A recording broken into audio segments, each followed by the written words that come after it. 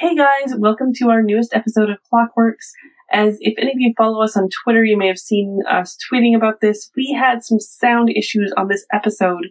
My mic just wasn't working properly, and so I'm a little echoey. Paul is perfectly fine.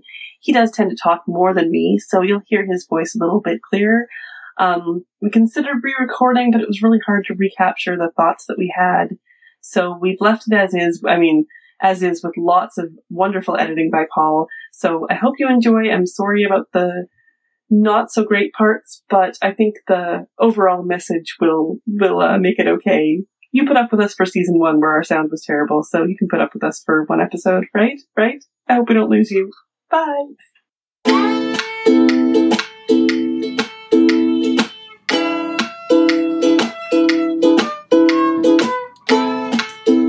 Hello! I'm Paul Moffat. I'm Jan Moffat. And this is Clockworks, a Legion podcast. And do you want to know what really grinds our gears? What, Paul? Well, clock puns? I know, yeah, oh. Sorry. Okay, well, anyway, we're talking about the season finale of Legion Season 2, Chapter 19. We are calling it Behind Blue Eyes. Because what else could we call it? Really, there were not... Sometimes we have a conversation about what we're going to title an episode. We didn't talk about it this time. No. This episode was written by Noah Hawley. It was directed by Keith Gordon. Keith Gordon has a pretty long list of directing credits, mostly episodes of TV shows. He directed 10 episodes of Dexter, 5 episodes of Homeland, and most relevantly for Legion folks, he directed 4 episodes of Fargo, including the season finale of season 3 of Fargo. So this is his first episode of Legion, and Noah Hawley, of course, who wrote this episode, is the showrunner and creator. Do you want to take us through the episode, Jan? All right. So, coming right off the end of the last episode, the giant tuning fork, the choke, flies across the desert and lands standing up. David floats towards Farouk, singing Behind Blue Eyes. Farouk floats back, singing the same song, but in Farsi. Cartoon versions of themselves battle in the clouds. Finally, Lenny fires her gun just as Farouk is feeding on David. She hits the choke, and it rings. Both men collapse, and David picks up a rock, ready to hit Farouk over the head. We cut to the words, Legion, Chapter 10, 3 years later. Melanie and Oliver sit on a couch inside the ice cube, discussing how happy they are now. They say that the world has ended, they talk about how their bodies are safe somewhere, and about the people they knew. We see them eat, read poetry, and dance. So this opening, I mean, the part with the choke spinning out is great and all. Yeah. Maybe we might want to talk about it, but before we even do, the moment when David, floating and, all distorted and starts singing Behind Blue Eyes, I was had a complete conniption of joy. You were so happy when that happened, and so was I. This battle between David and Farouk is one of my favorite things I've ever seen on a TV screen. Mm-hmm. I love it so much. We'll talk a bit about Behind Blue Eyes at the end of the episode, as we usually talk about songs then, but let's just say right now that, I feel like if you told me that they had this song in mind and then worked backwards from there all the way to casting Dan Stevens as David because he has blue eyes so that it would lead to this song, I would believe you. That's how perfectly this song fits. It is amazing. It's the exact song that when he started singing it, I was like, of course he's singing Behind Blue Eyes. Yeah. And it's also a really, really good performance, a cover of Behind Blue Eyes, very compelling. Previously, my favorite cover of Behind Blue Eyes was Giles from Buffy? Anthony Stewart Head's from Buffy, Mm-hmm. which is a great cover. It may still be my favorite cover of Behind Blue Eyes, but it's no longer my favorite television use of Behind Blue Eyes. This is better as a moment of television. It's so good. And then, like, everything about it. The song is great. The use of sound, like the distorted sound, is great. Just the fact that they're singing during their battle Yes, exactly. is, like, amazing. Just like the dance battle, this is like starts off with a singing battle. This is unlike any other superhero show, unlike any other show that's like about a grand battle. They just do it so differently. I love it. And the visual effect of the two of them like floating at each other, and then they have their battle where they're not touching each other. They're just standing there.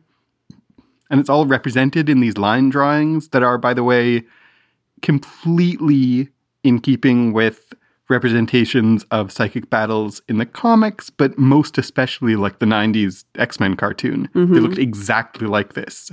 Oh, I love it. I think it's one of the best things. And it fits with their chalk drawing that we saw in season 1 is coming back again for this. And it's not exactly the same, but it's similar. Yeah. And I love, like, I feel like I could talk for literally an entire podcast, like an entire hour, about the different things that David and Farouk turn into. Like, just for example, David turns himself into like a rhino, an eagle, a shark, a squid monster, and Farouk turns himself into a bear, an eagle, a helicopter, a cyclops, you guys. Cyclops is an X-Men character. Because X-Men, yeah. Why does Farouk turn himself into a Cyclops? If one of them is going to turn into something who's representative of an X-Men character, it's weird that it's Farouk. It's weird that it's Farouk. But also, the Cyclops is monstrous. Mm-hmm. And like the things you just named for David, I feel like, I mean, for many reasons, as soon as this episode started, I think the very first lines that David sings, you don't know what it's like to be the bad man. The whole rest of the episode in terms of David's like turn is strongly telegraphed in that moment if we didn't see it coming already, which we did. But like immediately David is telling the audience that he's a bad man without that whose dreams aren't as empty as his conscience seems to be. But then in the chalk drawings, his chalk drawing representations of himself get more monstrous. Mm-hmm. So in that, like, a rhino is not more monstrous or less monstrous than an eagle. Rhino comes before eagle. But like a T-Rex is more monstrous than an eagle. And then the like squid creature, he gets more monstrous through the fight. Yeah. And rhino is not more monstrous than an eagle, but an eagle is a predator, and a rhino is an herbivore who is tough and has armor and is aggressive. But the symbolism of a rhino is different from the symbolism of an eagle because one is a hunter who kills and the other is defensive. So he gets more aggressive, the symbolism of the things he represents himself as. And down to the reason, the difference between them is they're represented by two different colors, green and red. And this goes back to the episode where Oliver is in the John Hamm narration talking about if red is green and green is red. This is again like green, you think you are coming to associate green with good and with regular and and red with evil and warning and danger, but maybe it's flipped. Yep. Maybe it's not what you think. Maybe you're thinking the exact opposite. And even in this, like, red has always been associated with the Shadow King in the sense of danger. And as you say, green's been associated with kind of the normal world. But the green that they use and the red that they use, the shades that they use for these line drawings, the green looks like sickly. Mm-hmm. And like it's not a natural, healthy plant green. No. It's like a slime mold, sick green. Yeah. And the red isn't like a danger red. Yeah, it's much orangier. So, like, the associations you get with the colors are like, the green looks like the bad guy color. Yeah. And that's David. And then when Farouk turns into, I just want to, like, you said we could talk for the whole show. I want to point out just one more. And if you want to talk about any more, feel free. But the other one I wanted to just point out and touch on a bit is when Farouk turns into a spider and how significant it is because he's a bloodsucker. He's a parasite.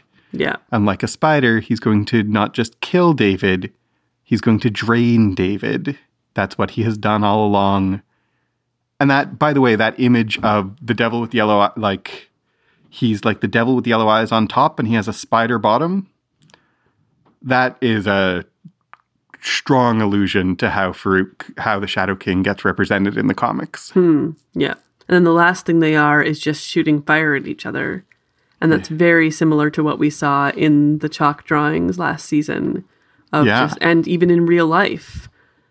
The last episode of last season is just like these two colors coming at each other because that's all we can use to represent it because it's only in their minds that it's really happening. Mm-hmm. What did you think was going to happen when Lenny shot the gun? Did you think she was aiming for Farouk? Did you have any assumptions? I assumed she was aiming at Farouk. Mm-hmm. Though it happened pretty quickly that the bullet goes right past. So I didn't really have time to be like, oh, what? She missed before it went straight for the choke. Yeah. I love it. I love Lenny shooting the choke. I think that's, again, like, I absolutely love everything about that. Mm-hmm. Because it was very, again, it's very telegraphed that it lands upright. The first thing we see is the choke and it lands upright. And then when she shoots, it just seems implausible that she would shoot so far, but it's a magic gun. Yeah, definitely. And we're going to see that again in a or little at least, second. like, they keep showing us the end of the scope with a very zoomed in eye. Yes. And so what it is a major, like, magnifying gun to the point of, like, you can see exactly where the bullet is going to go. I think we have to accept that it's magic. Because science, magic, that kind of thing. Yeah. Well, just because I know, you know how guns work, no amount of magnification gives an amateur that amount of aim because gravity. Yeah. So a bullet doesn't hit what you're aiming at from that distance. But with a magic gun, it would. Yeah. And I say magic, you know, like sufficiently advanced technology is indistinguishable from magic, blah, blah, blah. Yeah. That's what I mean. It's a special gun so that she doesn't have to be a marksman to, like, aim even far away and it hits it. It's brilliant and I love it. I love the use of the gun not to kill someone. Yeah, exactly. Twice not to kill someone. Yep. And then when she's like, okay, I'm done this, I'm gonna go, and she drinks drugs, inhales drugs from a crocodile. Yeah. And what's the significance of, like, the all the animals that people inhale drugs out of? Because Lenny, when she was Benny with David, smoked out of a frog, which is connected to metamorphosis. So Lenny wasn't who she was changed because of the frog. Melanie smoked out of an elephant, which symbolizes, among other things, memory. And she's dwelling in her memory, and also her memory is unreliable.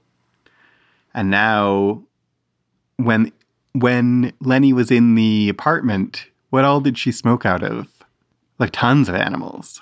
Like a cow and a baby. And So a baby, and then in the next episode, she's pregnant at the beginning. We see a flash. Yeah. And then here, the crocodile, because she's dangerous again.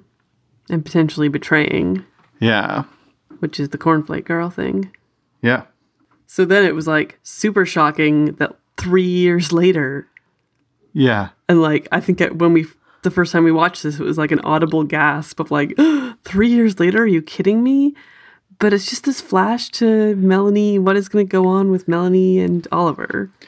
Yeah. They're actually going to go into the ice cube together. I was really surprised by that because it really felt like Melanie was mad at Oliver. and didn't want him to come back, but really she just is pining for him this whole time. She didn't come out the other side. She continues to be, I mean, for lack of a better word, weak. Yeah. And I was disappointed by her. I understand that. I feel like part of the reason that they're there is their contrast to Sid and David, because Oliver did terrible things when Farouk was in his mind, but that wasn't him, and he didn't enjoy it, and that wasn't who he really was. And when he wasn't under Farouk's control anymore, and she wasn't under Farouk's control anymore, they found each other again and are happy together. Yeah, that's a good point. Mm-hmm. And Farouk hasn't poisoned Oliver the way he has poisoned David.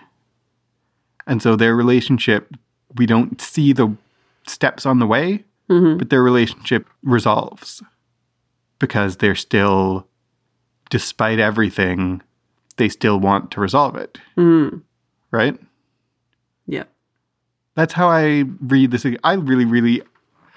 I see what you're saying, and like I would have kind of liked to see that moment or that work. And I'm a little disappointed with how little, more than a little, I'm disappointed with what we have seen of Melanie this season. Because it feels like we never really saw the real Melanie all season. Because she was always either high or under Farouk's control or both. Yeah. And most of the time that she was high, she was also under Farouk's influence secretly, right? Or something, yeah. Or something. So, like, all her speeches about her bitterness are, like, all, retroactively, Farouk is already influencing her. Right? Yeah. Yeah, that's kind of what I think, too. That's what the Minotaur represented. So it makes it hard to get a grasp on who Melanie is anymore. So I would have liked to see a little bit more of who, like a solider sense of who Melanie actually is now. But I don't mind them as a contrast to Sid and David, them like finding each other again in some degree. You know? Yeah. I was really rooting for Oliver to get out from under Farouk's control and like be able to, because there's a tragedy of Melanie not being left by Oliver and being alone, but there's also like Oliver just remembered her. Yeah. And then he's under Farouk's control again, and I was all along rooting for him to like find her again, even if she doesn't want him, for him to kind of realize that he loves and wants her. So I'm glad to see that happened. Yeah, that's a good point. I really love this scene. Apart from like everything it means, just as my enjoyment of it. I liked seeing Funny Oliver again. I liked seeing the two of them forgetting all their words. Yeah. And like, we've been here for an hour. Or no. Soup? No, we've been here longer than that. Yeah. And I mean, the word choice of soup is not an accident. No. Because that is talking about when the Shadow King said, you ever try to unmake soup? Yep. And so it's implying that maybe Melanie and Oliver now are linked so strongly together that you can't unmake them. They're soup now. They're soup now. Yep. And then he, of course, quotes his poetry. Yep. Because what would Oliver be without his poetry? I love it. I love that he calls Carrie and Carrie Glasses McLab Coat and the girl who would kick. Yeah. Yeah, that was really great. Yeah. Yeah. I get a lot of enjoyment out of this scene. Did you look up the poem that he read? I did. I'll talk about it with the music. Okay. I was wondering if it wasn't Allen Ginsberg this time. It wasn't Allen Ginsberg this time. But it was about a sunflower. Yeah. Again. Yeah. I mean, should I talk about it right now? I can. Sure. Okay. So, the poem that he reads is called, and it wasn't about a sunflower, it was about a dandelion. Dandelion. The poem that he reads is called The Dandelion. It's by Vachel Lindsay. I can read the whole thing. He reads the whole thing, and I can because it's not very long. It goes, "O dandelion, rich and haughty, king of village flowers. Each day is coronation time, you have no humble hours. I like to see you bring a troop to beat the bluegrass spears, to scorn the lawnmower that would be like fate's triumphant shears. Your yellow heads are cut away, it seems your reign is o'er. By noon you raise a sea of stars more golden than before." So on one hand, like the sunflower, the imagery of a yellow flower is connected to Oliver's conception of Melanie. He sees her as a yellow flower, and there's a symbolism of, life and freshness and vitality all connected to that. The dandelion specifically in this poem is a king whose head gets cut off but doesn't die. Yeah. And there's a secondary meaning of who is the king who at this point in the episode seems to have had his head cut off, metaphorically, but he just rises again, more golden than before. It adds a real ominous sense that the Shadow King is like the dandelion who seems to have been cut off by the lawnmower, but no, he is still rising. And we also have a sense of David through, when we look back over both seasons, David's delusions are also like the dandelion, where they get cut off and then they come back with more. So first there was just one David, and then there are two, and now there are three. So the sense of multiplying selves is also resonates with this poem about dandelions. Absolutely. So back in the desert, David hits Farouk repeatedly, and Sid shows up holding the dripping head of the Minotaur. She points a gun at David and tells him he's not the hero, he's the villain. She tells him he's the one who's going to end the world, but David doesn't believe it. She says that she is the hero, and she shoots him. We cut to black, and David wakes up in his childhood bedroom. The John Hamm narration about the egg delusion is playing on multiple TV screens in a loop. Two other Davids are there, and they discuss delusion. Main David says he's not sick, but powerful, a hero. David is shown an egg, and we flash back to the first time he met Sid. The other Davids try to convince him that Sid doesn't love him, and she is his delusion. Okay, so first of all, I just have to say, again with the things I love, I absolutely love Sid carrying the Minotaur's head. That's another greatest thing. Yep. I love it. And to flash forward a little bit, I love that we don't ever see that fight with the Minotaur. Carrie will talk about it later, and I think that's really well done because we didn't need to see it. Yeah. And whether Sid and the Minotaur switched bodies, it doesn't matter because they killed the Minotaur together. Doesn't matter. However they did it, they managed it. It's not relevant, and I like seeing the aftermath of it a lot. Sid, we have a moment of a question, and Sid tells a story. She tells a story about serial killers and the women married to them who know on some level. And she says she knows. Yeah. I really find very compelling the parallel Sid draws between David and Son of Sam. That something gave you commands and then you followed them and did horrible things. You know? Son of Sam had a dog that gave him commands. I don't know if it's quite fair, but it's very compelling. Yeah. Because there's a sense in which, and with the way that she talks about it's not his fault. There's a sense in which, It doesn't matter whether you're morally culpable. You're causing evil. Like, it's a utilitarian. She has a moral utilitarian perspective that, like, your reasons aren't important. The effect that your actions have are important. And whether it's your fault or not, whether you're lying to me because you're malicious or because you genuinely don't know the difference between truth and lies, either way, you lie to me all the time and you kill people. Yeah.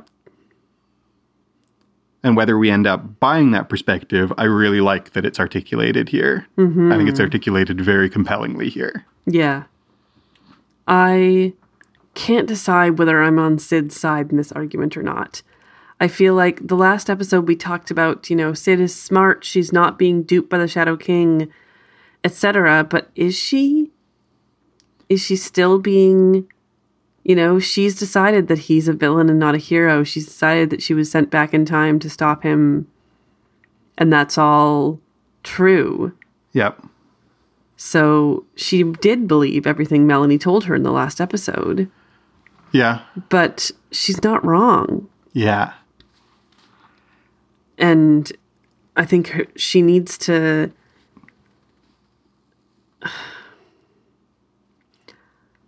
I think she's saying the right things to David. Yeah.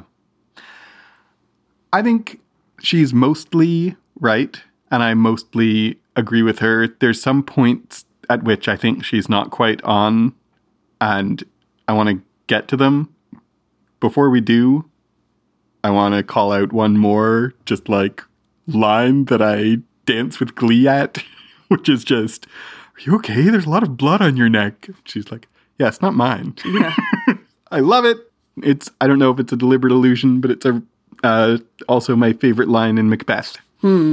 Is when one of the murderers shows up to Macbeth, and Macbeth is like, "There's blood on your face." And the murderer's like, "It's Banquo's then." Yeah. Somehow, "there's blood on you, oh, it's someone else's," is a gag that I always find funny. It's very, very dark humor. It sure is. Before we get, I have thoughts about whether Sid is right here. I see 3 important things happening in this conversation that I kind of want to talk about in turn, even though they kind of happen woven throughout the conversation, right? One is this sense of responsibility and culpability. Like, maybe it's not even your fault. You lie to me. I know maybe you love me, but you lie to me. Fruit kills people, you kill people. And the sense that I think is, as I said already, a fair argument, whether you end up believing it or not. And I kind of end up not quite believing it or agreeing with it. But I think it's really fair that, even if it's not your fault, you're still the one doing it. Right? There's another conversation. There's another aspect of this conversation, which is they're talking about what is the nature of a monster throughout this conversation. Like, David says, "I'm the good guy. He's a monster." And later on, when David's in his own head, he's like, "I'm the good guy. Farouk's the devil. How does she not see that?" And throughout, I think, this whole episode and even this whole season, and we talked before we started recording about how we're going to try not to make this a season recap episode, because we're going to do that. Yeah, we'll talk about the whole season soon. In a future episode, probably either 1 week or 2, because we have other things also that might happen. Anyway, this is supposed to be a conversation just about this episode, but what exactly is a monster? Has been a theme through the whole season and is a theme in this conversation.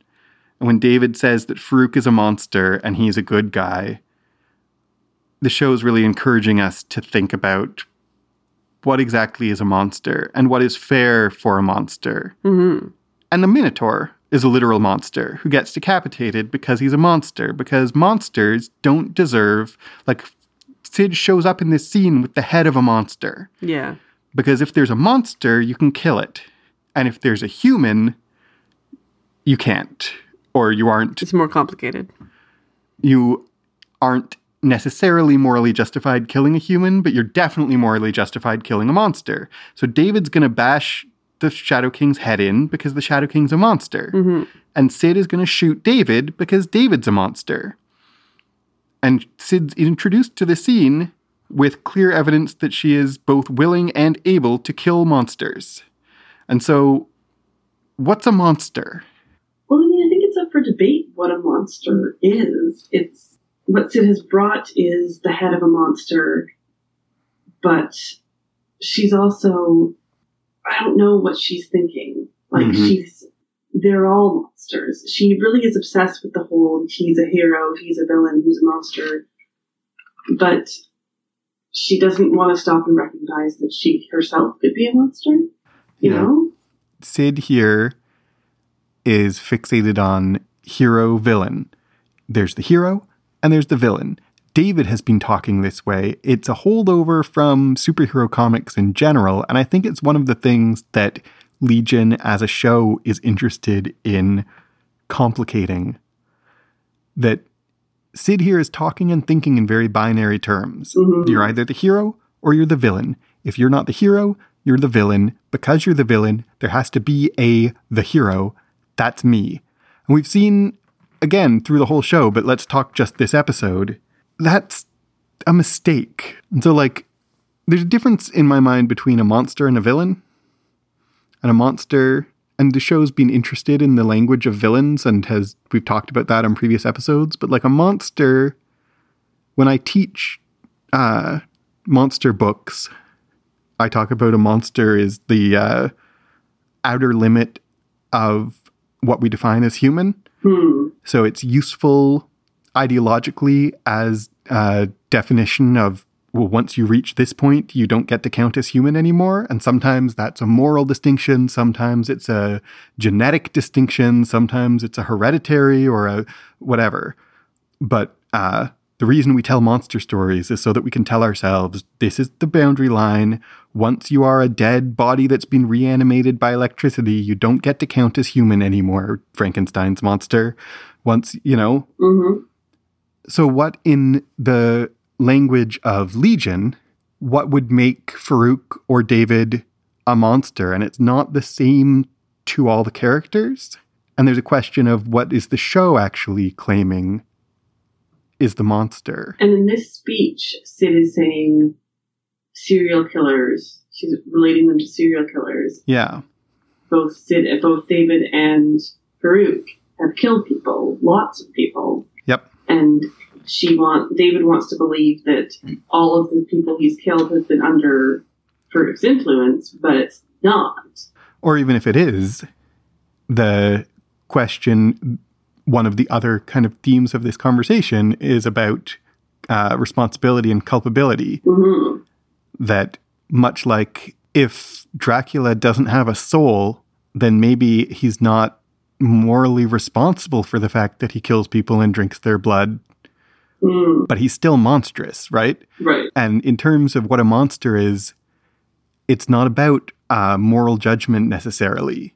It's about you're outside the realm of what's human and therefore can be destroyed. And you can't help it, right? Right. I was more thinking like that we define once you've killed a certain number of people, you're considered a monster. Yep. That you stop being human. Yep. Or it's very complicated for us to think of a serial killer, for instance, as human. Yep, absolutely. And I mean, not to jump the gun, I'm just going to be a little bit obtuse about it because we're going to have a deeper conversation about it a little later. But in this episode, David does things that we might be comfortable considering monstrous. Yes, absolutely. And yeah, we'll get into that in a little bit. But I think that there is some lines that are crossed in this episode that can't be uncrossed. And we should come back when we get to that, to this idea of what's a monster. Mm-hmm. But separate from that, like inherited in, I want to come back and I could try not to be repetitive, but the hero and the villain, right? This binary thinking that has undergirded a lot of the philosophical mistakes of the show, or of the characters in the show, I mean. Yeah. that sometimes they get pointed out by characters in the show, but then everyone keeps returning to them. There's the hero and the villain. And if David isn't the hero, he thinks he's the hero. He thinks he's the good guy. And even in the conversation with his alts in his head, he talks about like, I'm the hero. I'm the good guy, the one who saves the day. He has this conception of himself as the hero, which is a narrative construction, not a construction of realism. Right? Well, and even the voice in his head goes like, "Oh, Saint David." And it's like, no, I make mistakes, but I'm still the hero. And I really feel like one of the things that this show is so interested, especially this episode, in problematizing for us as viewers is exactly that. That like, the good guy? What are you even talking about? There isn't a the good guy. And the whole season so far has been like adding a little bit of nuance to Farouk is the villain. Mm-hmm. And now in this episode, we're adding more explicitly nuance and problems to David is the hero. Right, yeah. When Sid and David are talking, I feel like there's a moment he's trying to convince her not to kill him. Mm-hmm. And there's a moment when she is almost ready to be persuaded. And then he tries to use his psychic powers against her. Yes. And she has to say that doesn't work right now. He's forgotten that he doesn't have powers. And it really feels like until that moment, he almost succeeded in persuading her. Mm-hmm. And that was the like, no, I can't trust you. Mm-hmm. And it wasn't her believing that she can't trust him. It was her recognizing that she can't trust him. Yeah, exactly. And then, like, when he finds that he's powerless and not convincing him, I love the way this confrontation is written, especially for David's side of it, because he is not, he's not rhetorically consistent. Yeah. And it's very realistic. Like, someone in a moment of panic is going to, like, grasp at whatever rhetorical tools they possibly can, especially someone who's not totally trustworthy. Yeah, exactly. We see him in this conversation put on different faces. Mm-hmm. To like, come on, you know me. To like, what? You're so... Like, he starts lashing out at her. Yeah, absolutely. When he tries to use his psychic powers and they don't work, and she's like, that's not going to work. Then he lashes out at her. Mm-hmm. And that's another moment where I feel like, you know, we're seeing side of David that we have seen hints of all along, even from season 1, but we're seeing it more nakedly here. And there's a lot of emphasis on David's true face. She keeps talking about, like, I saw your true face, and it's, you know, it's delighting in evil. And Farouk talked about masks earlier in the season, and it's very much this idea of he has some kind of true face that he's hiding. And I think that maybe he doesn't. He has multiple faces. Yep. And he doesn't know what's real. Yep. And later on, Carrie's going to say, like, you can't reconcile yourself with yourself because he's ill. Yep. He's mentally ill and he doesn't have a sense of who he is at all. No. And so it's not a mask entirely. It's completely different personalities. Yeah. And that's where I think we're still, like, all through season 1, everyone was making a mistake about David when they kept saying, like, you're not mentally ill, you have superpowers. And we kept saying, yeah, no, it's both. Mm-hmm. Now, finally, in this episode, we get to that. Yeah. The characters recognizing that. But even still, everyone's talking about, like, your true face, who you really are. And everyone's talking about, like, your true face is either a hero or a villain. Mm-hmm. And that what's real is just so much more complicated than that for everyone. Yeah. And for David in particular, for everyone, because no one is either a hero or a villain. No one has a true face. Everyone is nuanced and complicated. Mm-hmm. But then for David particularly, even he doesn't know which version of himself is real because none of them are. Yeah. So when we go into David's head, we get this egg delusion playing over and over, and it's only the beginning part of it. Yep. It's this, a delusion begins as an egg perfectly formed. And when one of his personalities, I love the way the subtitles define them as, what is it? Divad? Divad and DVD. Just to help people watching with subtitles know the difference between them. And I love that. They're given different names. Yep. Just a little side note. But he shows him an egg and they go inside of the egg. And in it, David is saying, strap into a chair, and he's just repeating over and over, I'm a good person. I deserve love. That's his delusion. That's his delusion. That's the delusion that Sid somehow introduced to him, was that he deserved love. Or that he was a good person. Or that he was a good person. Or that... I mean, I think there's 3 ways of reading that.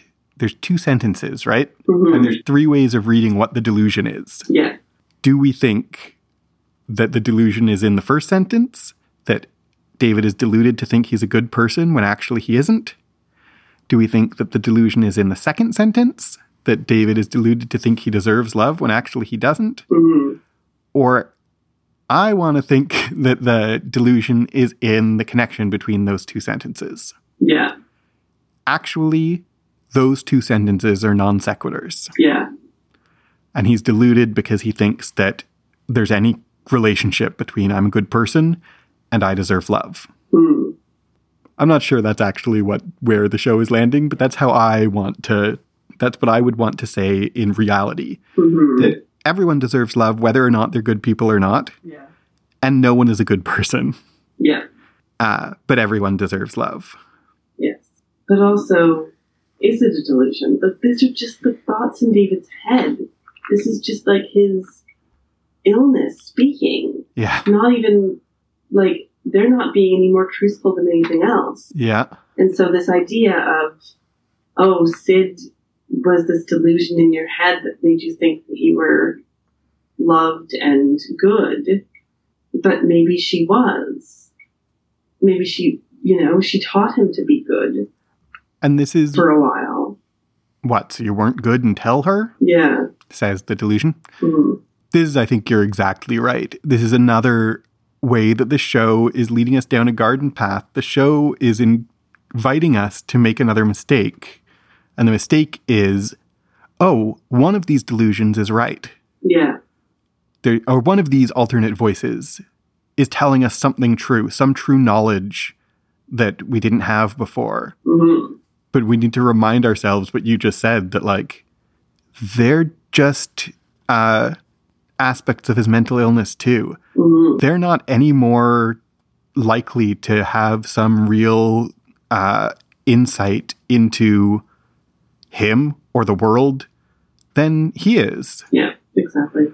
I think they're both wrong. One of them is telling him that he is unworthy of love, and the other one is telling him that he is a god who, who their love is unnecessary. Mm-hmm. One of them is telling him that all the other people are never going to love him because he doesn't deserve it. And the other one's telling him their opinion is beneath you because you're a god. And they're both wrong. Mm-hmm. But I think in the end, he believes the God side. Yeah, I think so. And because he manipulates Sid's memory in a moment. And what I found really interesting about this scene was the one David who's sitting in the rocking chair and telling him he's a god is right next to the lamp with the stars that we've seen in David's bedroom over and over again in the first season and a little bit in this season. And this repeated thing from the first season of, what did the stars say? What did the stars say?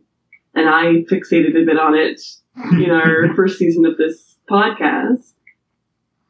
And I think that this is a clue to that, is the stars said you were a god. Yeah.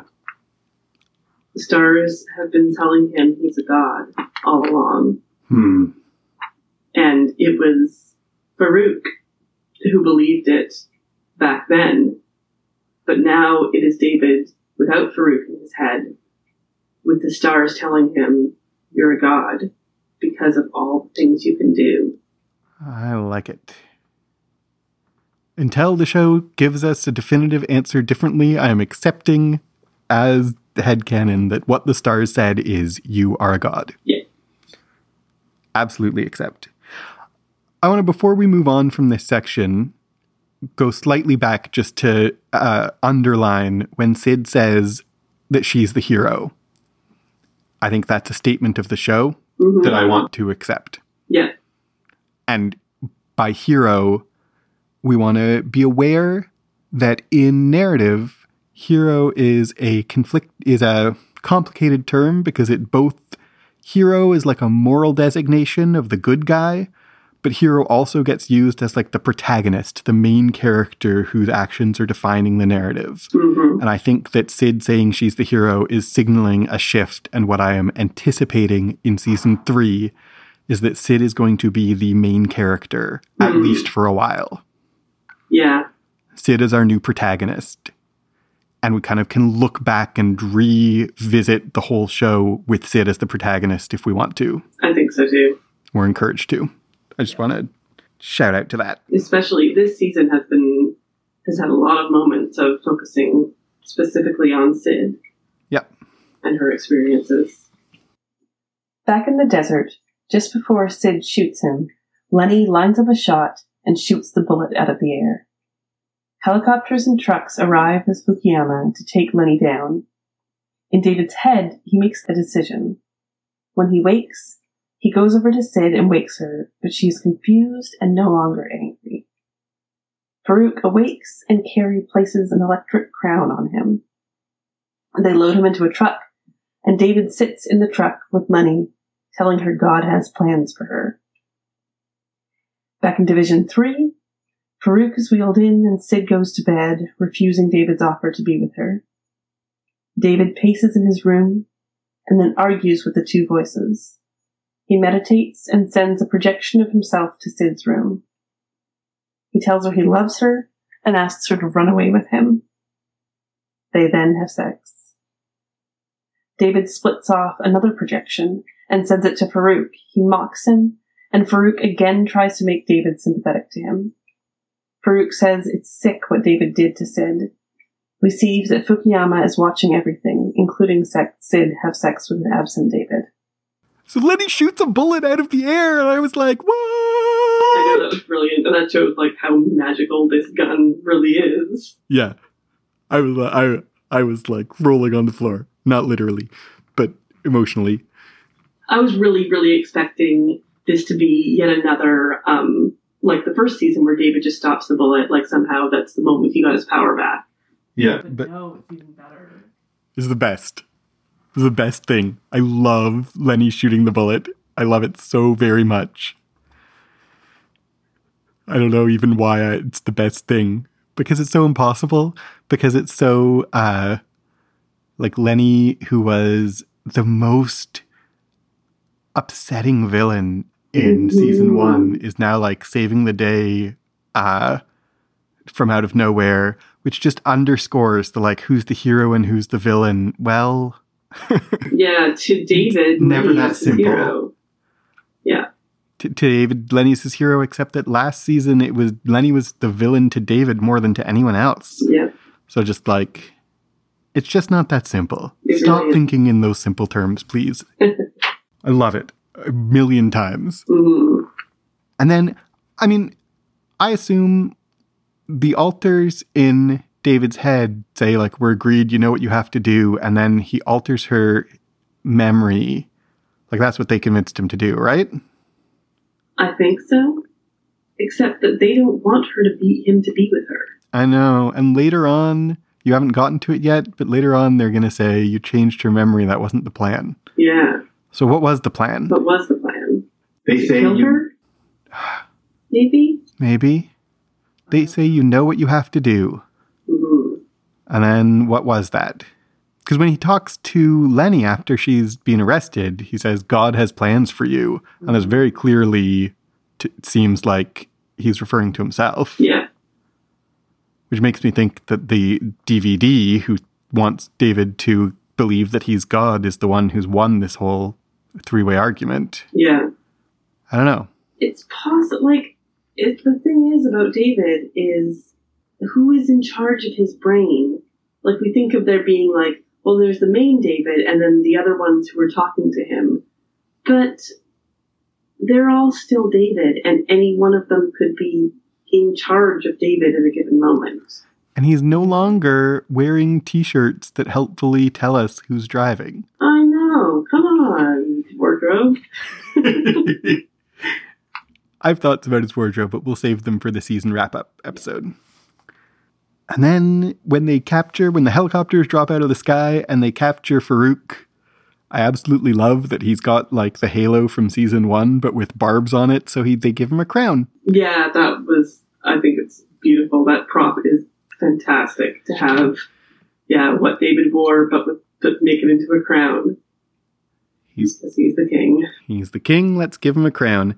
I didn't think till right now, but there's also an interesting... Can you think of any other figure who claimed to be a king and was given a crown that mocked him? Yeah, I was going down the same path as you right there. It's Christ-like imagery for the Shadow King. Quite surprising that you're giving the Shadow King Christ imagery. Huh. I'm not sure what to make of it, but I'm recognizing it at this moment. Yeah. Then they all return to Division 3. Sid is like super out of it. I hadn't quite figured out at this point I guess I had presumed that he did something to her brain, but she doesn't want him around. She's still on some level she knows, but on some level, like, what exactly did he erase?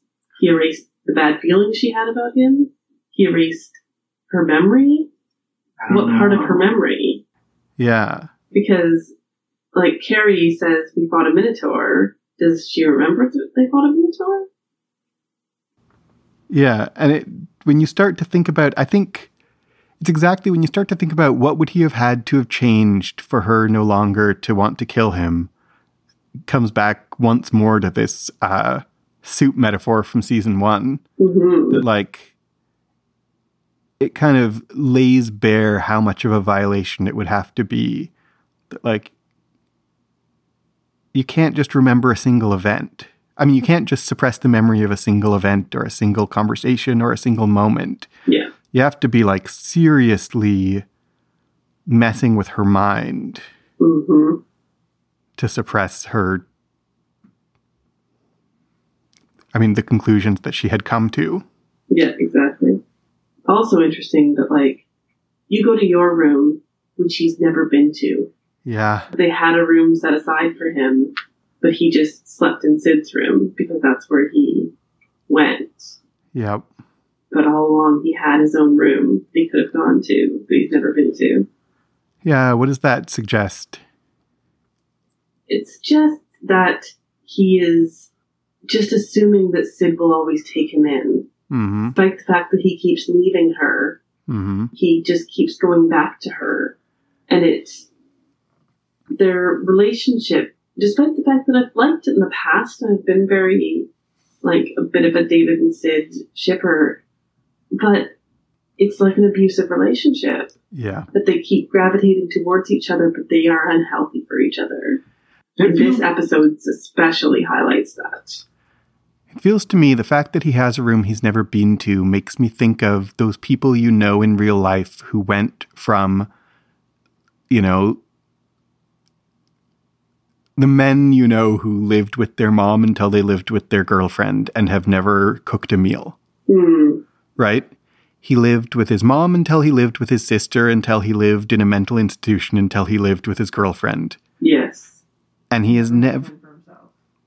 And that's not just about competence, it's about, like, self-reliance and responsibility for himself. Mm-hmm. He has never been responsible for himself.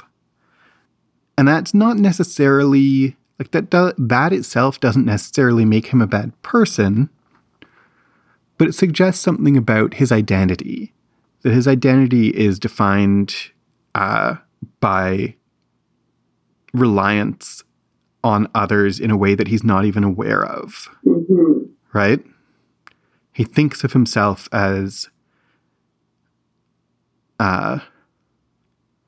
because of all his secrets and because of all kinds of his power, he thinks of himself as self-regulating, but he has never lived on his own. Mm-hmm. Exactly. So then he appears as a projection in her room, despite the fact that she didn't want him there. Mm-hmm. That already, before anything else, the fact that he even appears there. Yeah. Is like... And there's something interesting about Sid. She's lying on her floor. Yeah. She's tired, but she's not in her bed. Yeah. And it's kind of, I feel like it speaks to her being confused and not knowing exactly what to do with her own body. Like, she's not in the right space, in the right mental space. She's just like she wants to go to bed, but she's not lying in her bed. She's just lying on the floor. Mm-hmm. She can't quite make it to the space that she's supposed to. Mm-hmm. And I think that speaks to what is going on in her head. Yeah, absolutely. She's missing parts. And David is just so insistent on... this scene is very upsetting. So, I mean, he asks her to run away with him, and I have my notes as like, he asked her to run away with him? Man, he really is delusional. Mm-hmm. Like, that's maybe the most delusional thing he's ever said. Come run away with me now, at this point. I mean, maybe not the most delusional, but like, there's a real... Yeah. This scene is very upsetting. It is. And I mean, Sid is going to spell it out later in the episode, but this is assault. This is... She's not consenting to this sex because she has no sense of what she actually feels. Yeah. He has changed her mind. She even says, "You drugged me." Yeah. And that is what he's done. He has changed her mind and her personality by like magical mutant means, but that's drugging someone to have sex with them. And to have our protagonist of our show do that is, if it does feel like a line that is crossed. Mm-hmm. And I've seen several reactions kind of in the past week since this aired of people who are kind of done with the show because of this, who are extremely upset, and I can see their point. Mm-hmm. It's upsetting. I think it shows us that he has become a villain, and I also appreciate that the show calls it out. Yeah. They don't have this happen, and I'm once again bringing up Buffy.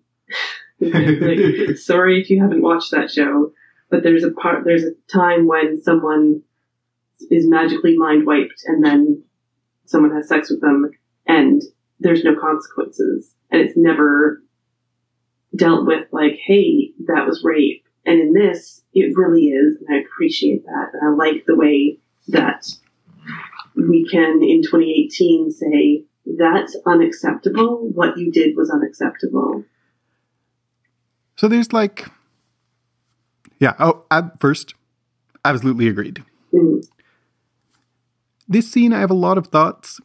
I can totally with you. I can see why someone might think this is too far and I'm done. I think, and like, well, maybe even I'll say some of the reasons why this might be too far even for the show, like for the character and for the show. Like, there are some people who will watch this and say, I'm done. This character is now irredeemable. Nothing you're going to do in the next season is ever going to bring him back in my mind from this. So, like, why would I continue with this show? He's irredeemable from this point on, and a lot of people presume that, like, season 3 is going to be his redemption arc, bring him back from villainy, and they're saying you can't bring him back. Yeah. The other thing that people will say that I think is fair is like, so you want to show that he's bad, and the only way you can think to do that is have him rape someone because, like, that's your nuclear option. And it's, she becomes just like the casualty of trying to somehow show that he's really dark. And like, that's tired. And some people will say, for her, like, what was the point of this? Like, well, we've got to get Sid really damaged. And how do you damage a woman emotionally for the sake of your show? Well, you give her a rape in the background, in her history. Right? And that's also a thing that's been done too often and is, like, gross. I think, so I can see why people react so strongly, and I think it is fair. All those points are valid. And if you, listener, are giving up on this show after this episode, fair enough. Yeah. You go and do that. That's absolutely fair enough. I think there's, in the show, we've been seeded a lot about that lead up to this moment.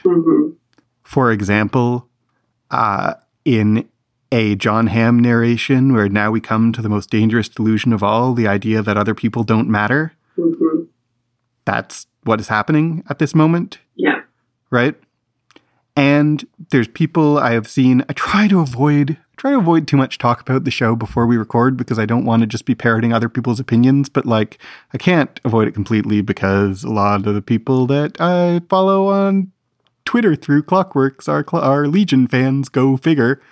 And then they talk about the show. And anyway, so I've seen a lot of people talking about like, this is a turn and he used to have, you know, this is a break of his character. And I don't really think that's correct. No, I don't think it is either. They're contrasting. There's a big contrast to remember in the first season when like, two of them are on the swings and she says she doesn't like people being too close and he swings away from her and how sweet that was. Yeah. But their first sexual experience in the White Room is not a million miles away from this. No. She wasn't really very happy with him. That whole scene is quite creepy. And people read it as like romantic and I never did. And I feel like how much it resonates now with this moment makes me be like, they weren't aiming at romantic and missing. Yeah, exactly. I think he has always been tempted in all ways. As he develops his psychic powers, he's been tempted to misuse them, tempted to diminish the independence and self-governance of others. And specifically with Sid, he has shown himself increasingly willing to treat her as like someone that he brings along with him. And like, think of the moment in this season where he's in her head trying to learn about her, and think about what we noticed in that episode about how little he understands her and about how his first reading of what's going on in her brain is that she's afraid that he won't love her anymore because he thinks it's all about him. Yeah, that's exactly what I was going to say, is that if you see what is the history of Sid and David is doesn't think of Sid as an actual person. Yeah. She's just an extension of like, I love girl must be. And he has like this. I think he has moments where he recognizes her as a person. Yes. But he's always, his temptation is to get fuzzy about whether she has real humanity. And that's why I think, the other thing I think is really important about my reading of this scene is that I want to be careful how I say this, because I don't think there's any ambiguity that this is assault. But I think it is plausible that he doesn't feel like he's doing anything wrong because of what he's done in the past, right? I think that's 100% true, that he doesn't think he's doing anything wrong. It's this typical, like, oh, I didn't look at her the right way, and so I didn't realize what I was doing. It was like, it's dehumanizing. Yeah. David doesn't recognize the person that he is. It's what Carrie is going to say that is just like a key part of this episode and maybe this entire show is David cannot reconcile the person he sees himself as to the person he really is. And he, since the beginning, has been trying on all these different personalities, and he, for a while, was trying on the I'm a good person personality. And now he's not. And this is certainly a part of that. He also is so absent from what he's doing. He is sending out multiple pieces of himself. Like, while he is there having sex with Sid, he is also in a room talking to Farouk. Yeah. About what he's doing. Yep. And Farouk is calling him out on, you're sick. Yep. What you're doing is sick. It makes me sick. And you are sick, David. You are ill. Yeah. And you're splitting yourself into these different things is not the sign of a healthy mind.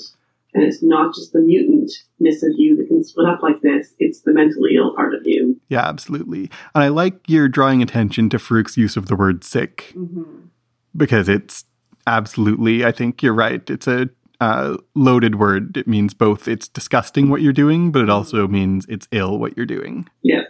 And we see Fukuyama watching all of this and and just recognizing what is going on. Mm-hmm. And Fukuyama is this godlike surveillance. And so we have another character who is godlike. Mm-hmm. And it's still a mystery. Fukuyama is still basket-headed mystery. Yep. Of exactly what he's doing. But there are parts of his power that are much like David and Farouk, make him godlike. And this is an example of this omnipresent observation. And so he has information that none of the rest of them do. Yeah. About David's conversation with Farouk. Mm-hmm. He comes to see Farouk, and Farouk says to gloat, and David's like, no, but yes. Yeah, absolutely. It totally is to gloat. And David says, you lost. And Farouk says, did I? Mm-hmm. It comes back to what we've heard him say, even if I lose, I win. Yeah. He's still not defeated. Mm-hmm. And now he's in Division 3. So now he has the advantage of, their turf. Yep. And then we come back to another thing that we've seen with Farouk before that, when David says, don't try to make me feel sympathy for you. And Farouk says, why not? Is it working? I know. And it's, once more, in a lot of ways, Farouk is a evil character who does evil and is manipulative. But he's not wrong in his, sympathy is a bad thing. When David refuses to feel sympathy for Farouk, that is one of the signs of David's growing monstrosity. Yeah. Because it is a virtue to have sympathy even for your enemies. And it is a vice to deny sympathy. Mm-hmm. Right? Yeah, absolutely. So I really like that seed gets called back up again. And it's happening at the same moment as he's having sex with Sid, because they're connected. He doesn't have sympathy because he doesn't have empathy. He's not seeing either the woman he says he loves or his enemy he says he hates. He's not seeing them as human. Mm-hmm. And he's dehumanizing them in different ways, but he's dehumanizing both of them at the same time. Yeah. In this scene with Farouk, there's a shot in it that all throughout Legion, we have these mirrored shots. We have these mirrored moments. And this one, with Farouk looking out the window and David behind him, and the coloring and the lighting and looking out the window is exactly the same as Season 1, Episode 1, with Sid and David looking out a window. Mm. And Sid says, if you squint your eyes, you don't see the mental hospital. And here we have Farouk and David in this same exact shot. And it's just, it speaks to just like parallel things throughout this show and like just the brilliance too of filmmaking in this show. Yep. And maybe if Farouk squints, he can't see that he's a captive at Mission 3, and he sees the crown on his head as an actual crown. Huh. Because his face is distorted in that window. Huh. I like it. In the lab, Carrie and Carrie discuss killing the Minotaur as male Carrie recreates the scene on the hill. He realizes that David has changed Sid's memory and says it's treachery. In his cell, Farouk breaks his electric crown for a moment and calls a mouse to him. He whispers to it and sends it to Sid. We get a series of title cards which talk about the trial of the Shadow King, the sane man who is crazy, and what is normal is what 9 wise men can agree. In a narration, Carrie talks about the Ship of Fools, and we see people in their various rooms. David is led into a room with Clark, Fukuyama, 2 Vermilion, Sid, Carrie, and Carrie. As David stands in the center of the room, Carrie creates a force field around him. Farouk enters as David tries to get out. Sid says they're trying to help him. Vermilion tells David he's convicted of future crimes. Farouk says that he's sad that this boy is undone by revenge. Sid tells him he's both sick and a mutant. They offer to help, but David is angry. Sid tells him that he drugged her and had sex with her, but David keeps repeating that he's a good person, and then he says he's done and escapes. He appears in Lenny's cell and takes her with him. Sid and Clark arrive to an empty cell, and we cut to credits. Yeah. Okay, first of all, can I gush once more about a part that I adore, which is Carrie describing the smell of the Minotaur's blood to Carrie? Yes. Did I tell you I killed a Minotaur? Yes, in graphic detail. It's blood. It smelled like a Boolean cube. Didn't taste like that, though. I love it. I love how, Carrie is literally bloodthirsty. Mm-hmm. But she's so pure about it. Yeah, exactly. Also, bouillon, yet another reference to soup. Yeah, good call. Oh, I love that moment, and I love Carrie and Carrie. They're my favorite people this season. Yeah. And, the relationship between them is complicated and complex and sometimes can be very father-daughter. And the moment when he's trying to use his welding goggles and all these wires and everything, and he's moving his hands in ways, and she's just like, you look like a big dork right now. And feels very father-daughter relationship. But then when she's like, those bouillon cubes when we were kids. Yeah, exactly. Yeah, I love it. And then he makes his discovery. It's treachery. Mm-hmm. Which is what? Is that what Melanie and Oliver said at the beginning? She says the betrayal. The betrayal? Okay. It's treachery. He's so disappointed. Mm-hmm. Because Carrie has trusted David maybe more than anyone. Yeah, he has. Right? Maybe even more than Sid. Yeah, that is a really good call. And he's really helped him. He's done everything he can to, build things to increase his power, to help him. He made this whole tank, but then we also know that he made the sphere. Yep. The mouse that comes along. Is it gonna sing Slave to Love? Thing is like immediately brings to mind that whole scene in that episode with the mouse singing Slave to Love. When we I love that. When we see Farouk with the halo breaking through it, it struck me that we've seen Farouk break through, or we've seen the Shadow King break through one of these halos before. Mm-hmm. Yeah. They're like, so of course he can. Yeah, exactly. He has done it before. And they tried to reinforce it, but he's in his own body now. Yeah. It's not surprising at all that he breaks through it a little bit. I love him getting the mouse to whisper in Sid's ear also. And it's exactly like, I mean, not exactly like, it is a mirror of the black creatures, the eggs that Ptolemy whispered to, and then they whispered in people's ears. Yeah, exactly.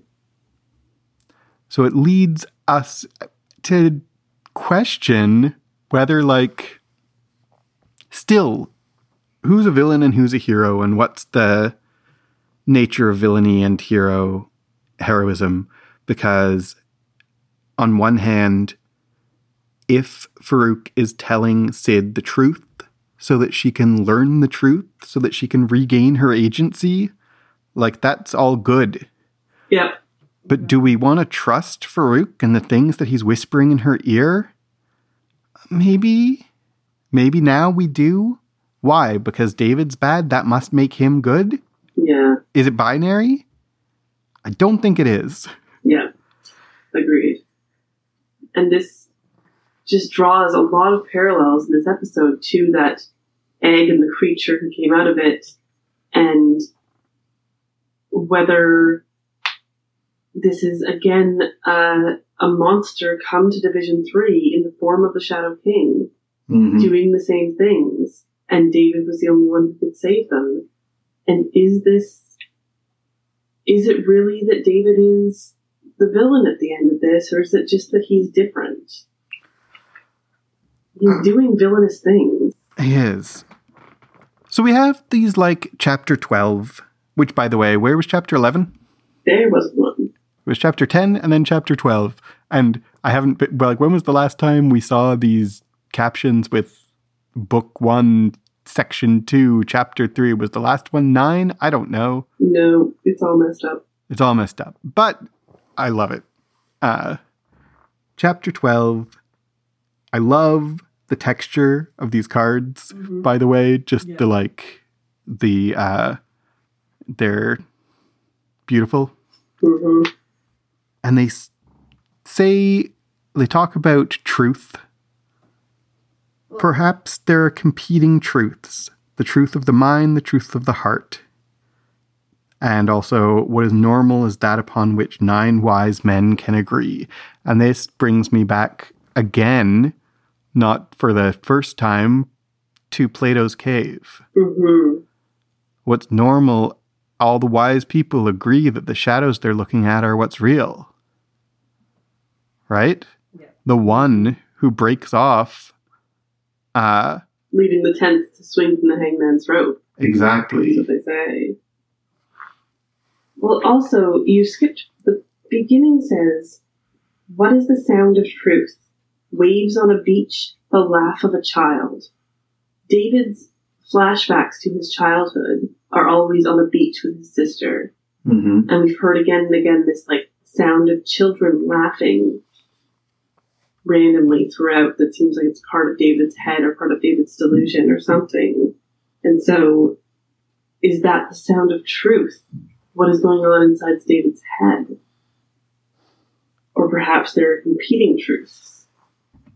And so, like, what are we being shown here? What are we being told here about what is actually true, except to say that nothing is true?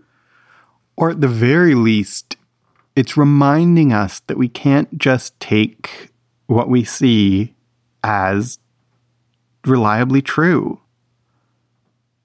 Right? Mm-hmm. Even our own senses, even our own judgments, and that's not just a statement on this show. It's something I think the show is trying to impart upon us about the world at large. That, like, truth is just not as easily obtained as we like to believe it is. It just isn't. Yeah. And TV shows, especially superhero shows, we are used to them simplifying the truth. And what Legion wants to do is complicate it instead. Yeah. We're used to like, well, let's boil down these complexities. There's a hero, there's a villain. We root for the hero. They're the good guy. What they do is good. They can sometimes switch and become evil and then become good. Mm-hmm. But Legion is not interested in that simplicity. And a lot of viewers, even I think, like I read a whole review of this episode, and I didn't mean to, but I read a whole review of this episode that was really upset that David's become a villain because if we can't trust, like we're untethered. Yeah. But like, what show did you think you were watching? Yeah, exactly. We've never been tethered. No. And like, what world do you think you're living in? But who is the unbruised apple? If all apples are bruised and the unbruised apple is bad, who in this show is the unbruised apple? Is it David? Is it maybe the Shadow King? Because this section, chapter 12, begins with the trial of the Shadow King, and then goes on to say all these things. Yeah. And what then happens afterwards is not the trial of the Shadow King, it's the trial of David. You're right. And then after the cards, we get Carrie voiceovering the story of the Ship of Fools, which in a lot of ways is telling us the same lesson in different terms. Yeah. And it's once again like, I just feel like we're very tempted to read this whole show as if this card and Carrie's voiceover didn't happen. As if going into this trial of David, we weren't told the people you think are sane might be mad and the people you think are mad might be sane, and who's to decide? Yeah, exactly. Right? And then we go into it and we're like, you're the villain now and you're insane. And I don't think that the point of that is, no, David doesn't have any mental illness. He is completely in control of his mental fact. I don't think that's the point. Mm-hmm. And I don't think the point is everything David has done is good and the show is giving them the seal of A+ approval. Yeah. I don't think that's the point at all either. But I do think that any time where you're tempted to say, oh, now I know who the good guy is and who the bad guy is, we should think twice. Yeah, absolutely. In this narration talks about 9 wise men can agree. Mm-hmm. And then we go into this room where we have, count them, Fukuyama and 2 Vermilion, Clark, 4, Carrie, Sid, 7, the Shadow King 8, and David is 9. They don't agree. They don't agree. They all agree except David. So there isn't a 10, but there are 9 people in this room that I found that I think that was deliberate. Especially because they give an overhead shot of the room. With so 9 you can people really in it. see how many people are there. And they don't agree, but what do they agree on? Is there something that they do all agree on? Is it something we're not noticing? I'm saying this without an answer. It's not a rhetorical question. I'm not sure. Do they all agree that David is crazy? And I mean, I use crazy in air quotes here. He's mentally ill. Yeah. I'm not sure David agrees with that. Yeah. Also, at one point there's 11 people in the room because there's 2 other Davids. Yes. That's a good call. I think that it can't be, or I guess it could be, but I don't accept that it's a coincidence that you talk about 9 wise men agree and then you show us a room with 9 people in it. Mm-hmm. but I'm not sure. And the tent that hangs from a rope, because what makes you insane is you're deviant. What makes you abnormal is deviance from consensus. Mm-hmm. Social convention, rather than any objective truth, is the arbiter of what reality is. We've had that through the whole series as something that we both accept sometimes and reject sometimes. Yeah. What's the social convention, or the not social? What's the convention? Is that like David's mentally ill? Mm-hmm. In this whole scene, I feel like interrogating David is a good idea, but letting the Shadow King loose is very much not a good idea. This is what I wanted to talk about next, which was Farouk is just free. He's not wearing his crown anymore. He just walks right into that trial room with no restraint. He is completely, like, did he completely break his crown then they are all under his spell? Like, is this, they're doing the right thing and, like, they're all speaking truth. Mm-hmm. But they're all also very susceptible to being completely under the Shadow King's control at this point. Because he's just free and unburdened. Yep. And what is that saying? And it's the mistake from the very beginning of the episode of, if David is the villain, that must make Farouk the hero. Or not the hero, Sid's the hero. But if David's the villain, that must mean that Farouk isn't. Mm-hmm. Right? And that's what the 9 wise men agree on, is that if the enemy of the villain is the hero and the enemy of the hero is the villain, that there's a binary. Mm-hmm. And you're either the good guy or the bad guy. Are you deliberately using the word binary because of all the binary code we saw earlier, or is that just a fun coincidence? I'm not. I have no connection in my mind between that. Do you have any? Didn't occur to me at all. I just think that's kind of interesting. That we talk about being binary and being like it's this or that. And earlier in the season, we were in a room full of binary code. Mm-hmm. Ooh, that's interesting. I think it's just a mistake. I think it's a mistake that the characters, not the show, are making. Mm-hmm. That if you're the hero, you're not the villain. I think the show is well aware that it's doing this. Yeah. And it's trying to draw our attention to that that's not okay by the narrations and by the other things. And, I mean, there's also, even visually now, we have David in this cage that is like a big atom. Yes. It's like, it's got a nucleus and it's got things spinning around, and it's very visually X-Men, very visually atomic bomb. Yep. He's the weapon. He's Adam, the first man. He is, it's just so much symbolism in that shape they put David in. And the atoms are reflecting in Farouk's sunglasses. Yep, and in Sid's eyes. I love it. Mm-hmm. It's such a good use of symbolism. Yeah. Or iconography, maybe is a better word. It's such a good use of iconography. Yeah. And also, in terms of villain and hero and binary things, David walks into this room. He is entirely clothed in white. He's wearing white t-shirt and white pants suddenly. He wasn't wearing that the whole episode. And he comes into the room and everyone else is in dark colors, mostly black. Like Carrie and male Carrie and Sid and Clark and Vermilion and Fukuyama and the Shadow King, all black clothes.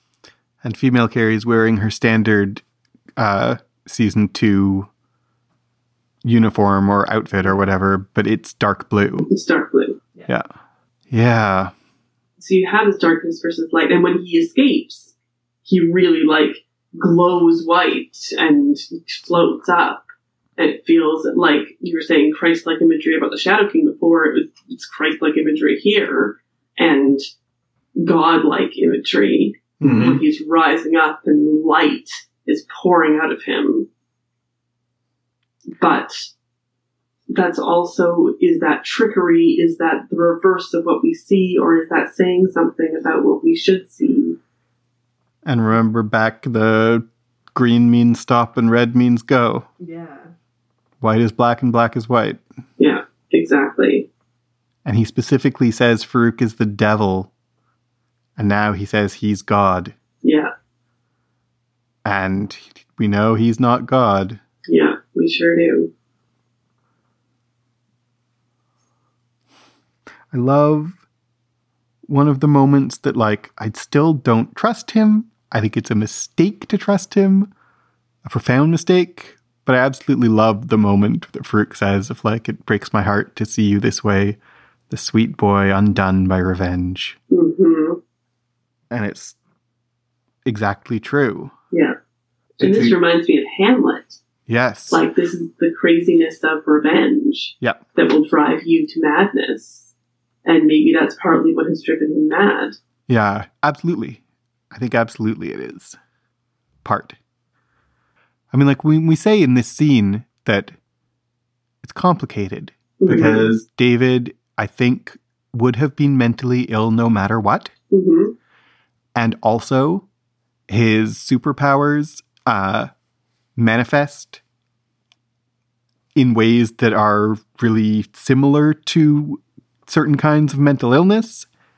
And also, he has intense trauma through the Shadow King, like, telling him lies and messing with his memory his whole childhood.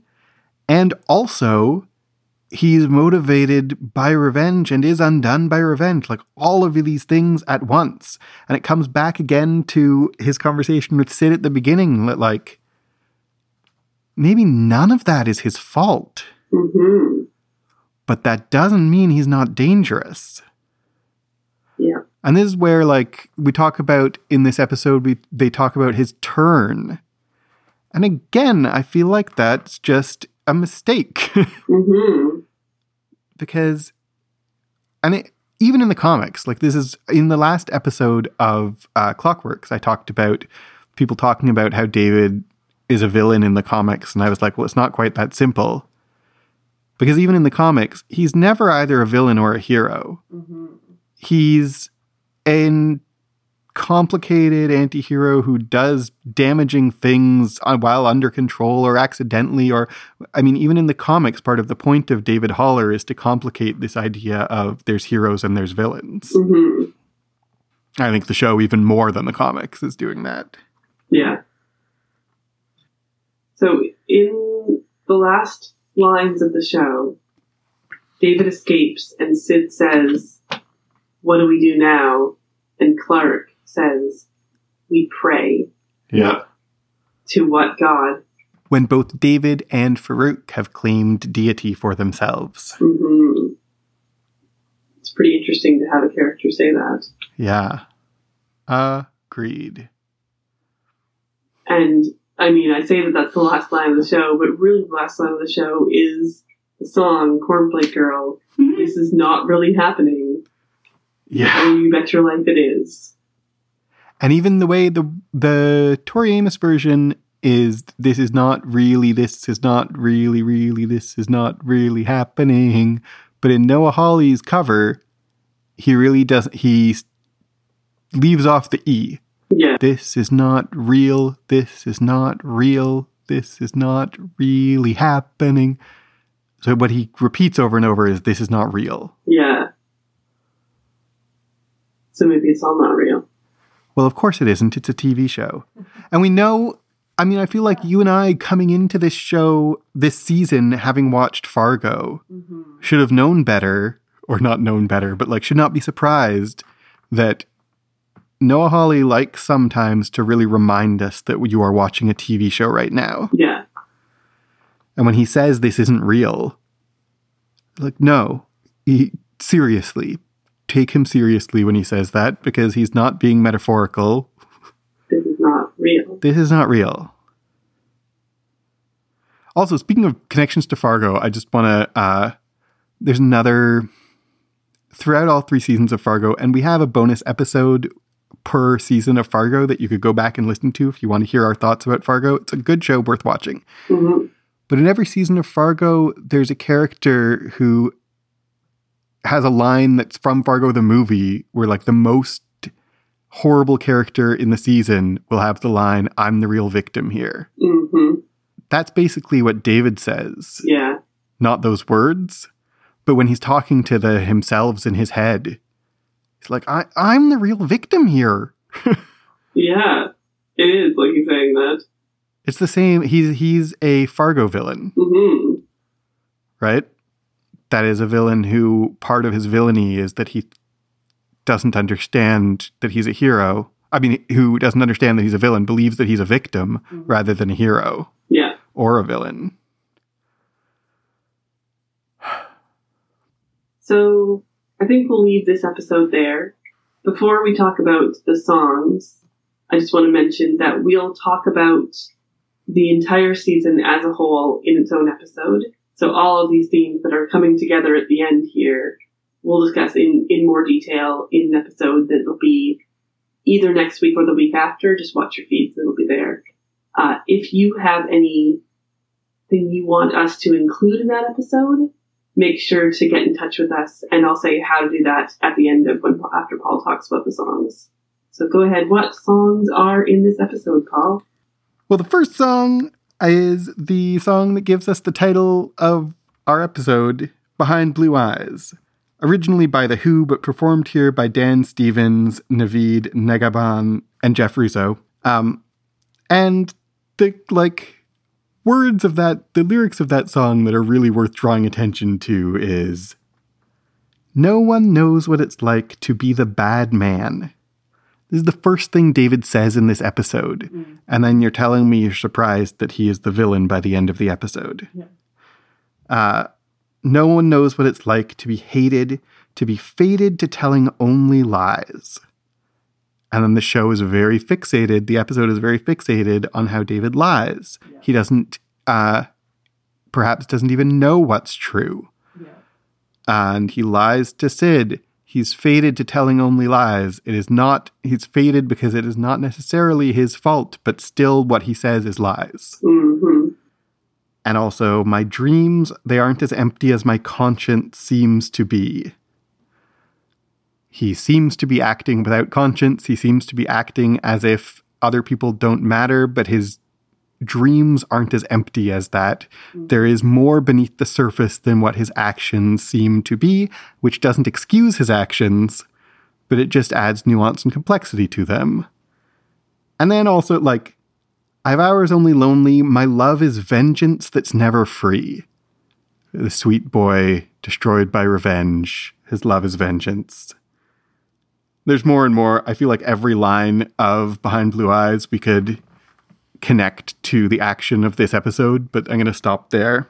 Yeah, like you said at the beginning, if you could pick a perfect song for this entire show, it's Behind Blue Eyes, and right down to the fact that Dan Stevens has his dreamy blue eyes. Just his blue eyes. I didn't say dreamy. You don't have to emphasize the dreamy to describe them. That would be fine to just comment on the blue eyes. While Melanie and Oliver are in their cube, the music playing is Topsy by Count Basie. It has no lyrics, but it is appropriately for Oliver jazz music. It's not as freeform jazz as what he was playing in the Ice Cube for David before. It's more like big band Count Basie. Oliver reads his poem that I already talked about. While David is fretting with Sid before he shows up in her room, we have Jeff Russo and Noah Hawley doing a cover of Nothing in the World Can Stop Me Worrying About That Girl, which is originally by the Kinks. We heard a Kinks song back in Cornflake Girl. The song Destroyer was playing as the car teleported. And the words of... I feel like this is really worth stopping on, because Nothing in the World Can Stop Me Worrying About That Girl. The words go, met a girl, fell in love, glad as I can be. Met a girl, fell in love, glad as I can be. But I think all the time, is she true to me? I found out I was wrong. She was just too timing. I found out I was wrong. She just kept on lying. Now she tries to tell the truth, and I just can't believe, because there's nothing in this world can stop me worrying about that girl. We're focused at first on David, and because the song says, I met a girl, nothing can stop me worrying about that girl, we are, by default, associate the me with David and the girl with Sid. But if you pay attention to the words in their relationship, who is the one who is thinking all the time, is my partner true to me? Mm-hmm. Who is the one who found out that they were wrong? Their partner kept on lying. The partner tries to tell the truth, but I just can't believe. She, in this song, is David. Yeah. Me, in this song, is Sid. Mm-hmm. The speaker is not David. Yeah. Sid is the one who can't stop worrying about that girl, and the girl is David. Mm-hmm. Because Sid is the hero. Mm-hmm. Because Sid is the protagonist of the song and the show. The song, the episode, and the series are Sid's, actually. And we've been seeing it wrong. And we're once more kind of led down the garden path. If you don't think about it, you would think that this song is expressing David's opinion. Mm-hmm. But it isn't. This is Sid speaking. The end credits song, another cover by Noah Hawley and Jeff Russo of Cornflake Girl, which we referenced in the episode Cornflake Girl, but didn't actually show up in that episode. It shows up here. It's originally by Tori Amos. We hear most of the first verse sung by Noah Hawley. Never was a cornflake girl, thought that was a good solution, hanging with the raisin girls. She's gone to the other side, giving us a yo-heave-ho. Things are getting kind of gross. And I go at sleepy time. This is not really happening. You bet your life it is. And we really emphasize that this is not real, this is not real, this is not really happening. But also the moment that he arrives in the cell, you get the cornflake girl. Yeah. As it focuses on Lenny. So, like, if you're listening, it's right there. There she is, cornflake girl. Yep. And I thought it was a good solution, hanging with the raisin girls, is like, I thought that hanging out with the less common girls was a good solution. But maybe it wasn't, as David gives up on hanging out with the people who are a good influence on him. Mm-hmm. And things are getting kind of gross. I mean, this episode has moments where things are getting kind of gross, morally speaking. But most importantly of all, is this real or is this not? Is this really happening or is this not? Both what's happening, what's the narrative of the show? We're left at the end of this season as uncertain as we have ever been about the direction of the show, about where we stand in terms of who we are rooting for and trusting and what to expect in the future, and even whether what we've seen has literally occurred. Yeah. I love it. Yeah, absolutely. And we said earlier, like, I can understand why people would give up on the episode. I really can, and it's fair enough if you do. I'm not giving up on this show. I really, really liked this episode. Mm-hmm. I did too. I think that there's a lot to unpack in it, and a lot to unpack in this entire season based on what happens in this episode. Yep. And I have faith that it's going to be... that the next season is going to live up to how this next season ended. Me too. And what I'm really looking forward to is watching the whole season real quick, just one more time, probably this week. And because we're just like that, we'll just watch it again and analyzing the whole season. And I'm looking forward to going over what we think it meant all along. Things like the Minotaur all the way along. Things talk about all of the John Hamm narrations. So if there's anything specific you want us to focus on, to talk about, or any questions you wish we would answer about Clockworks, the podcast, and mostly about season 2 in general, give us a shout out. You can do that on Twitter at ClockworksCast. If you're asking us something about the season wrap up, maybe give it a hashtag ClockworksCast as well. That would be super great. Longer form questions, you can either email us, clockworkscast@gmail.com, or if you're a Patreon subscriber, just leave a comment down below in our Patreon page on this episode. Mm-hmm. If you like this episode, if you like our show and want to support us, if you want season 3 to be even better, you can support us on Patreon, patreon.com/clockworkscast. And we'll do hopefully some bonus episodes now that the season is done. That'd be pretty awesome. We've got some plans. Anything else that you want to tell the fine folks at home, Paul? No, just this has been a roller coaster ride, and I have really had a blast recapping and I haven't done any recapping, you've done the recapping, but hearing your recaps and analyzing season 2 of Legion. If you've been with us all along, we're so grateful and happy. And if you're new this season or partway through this season, you can go back. We talk all about the first season, and we're so honored that you'd give us your time. This is such a pleasure for me. So I'm so excited that we're done this season, that we've got more things to think about. I'm really looking forward to season 3 and to some of our bonus episodes that are planned for between the seasons. Until then, I've been Paul Moffat. I've been Jan Moffat. Goodbye.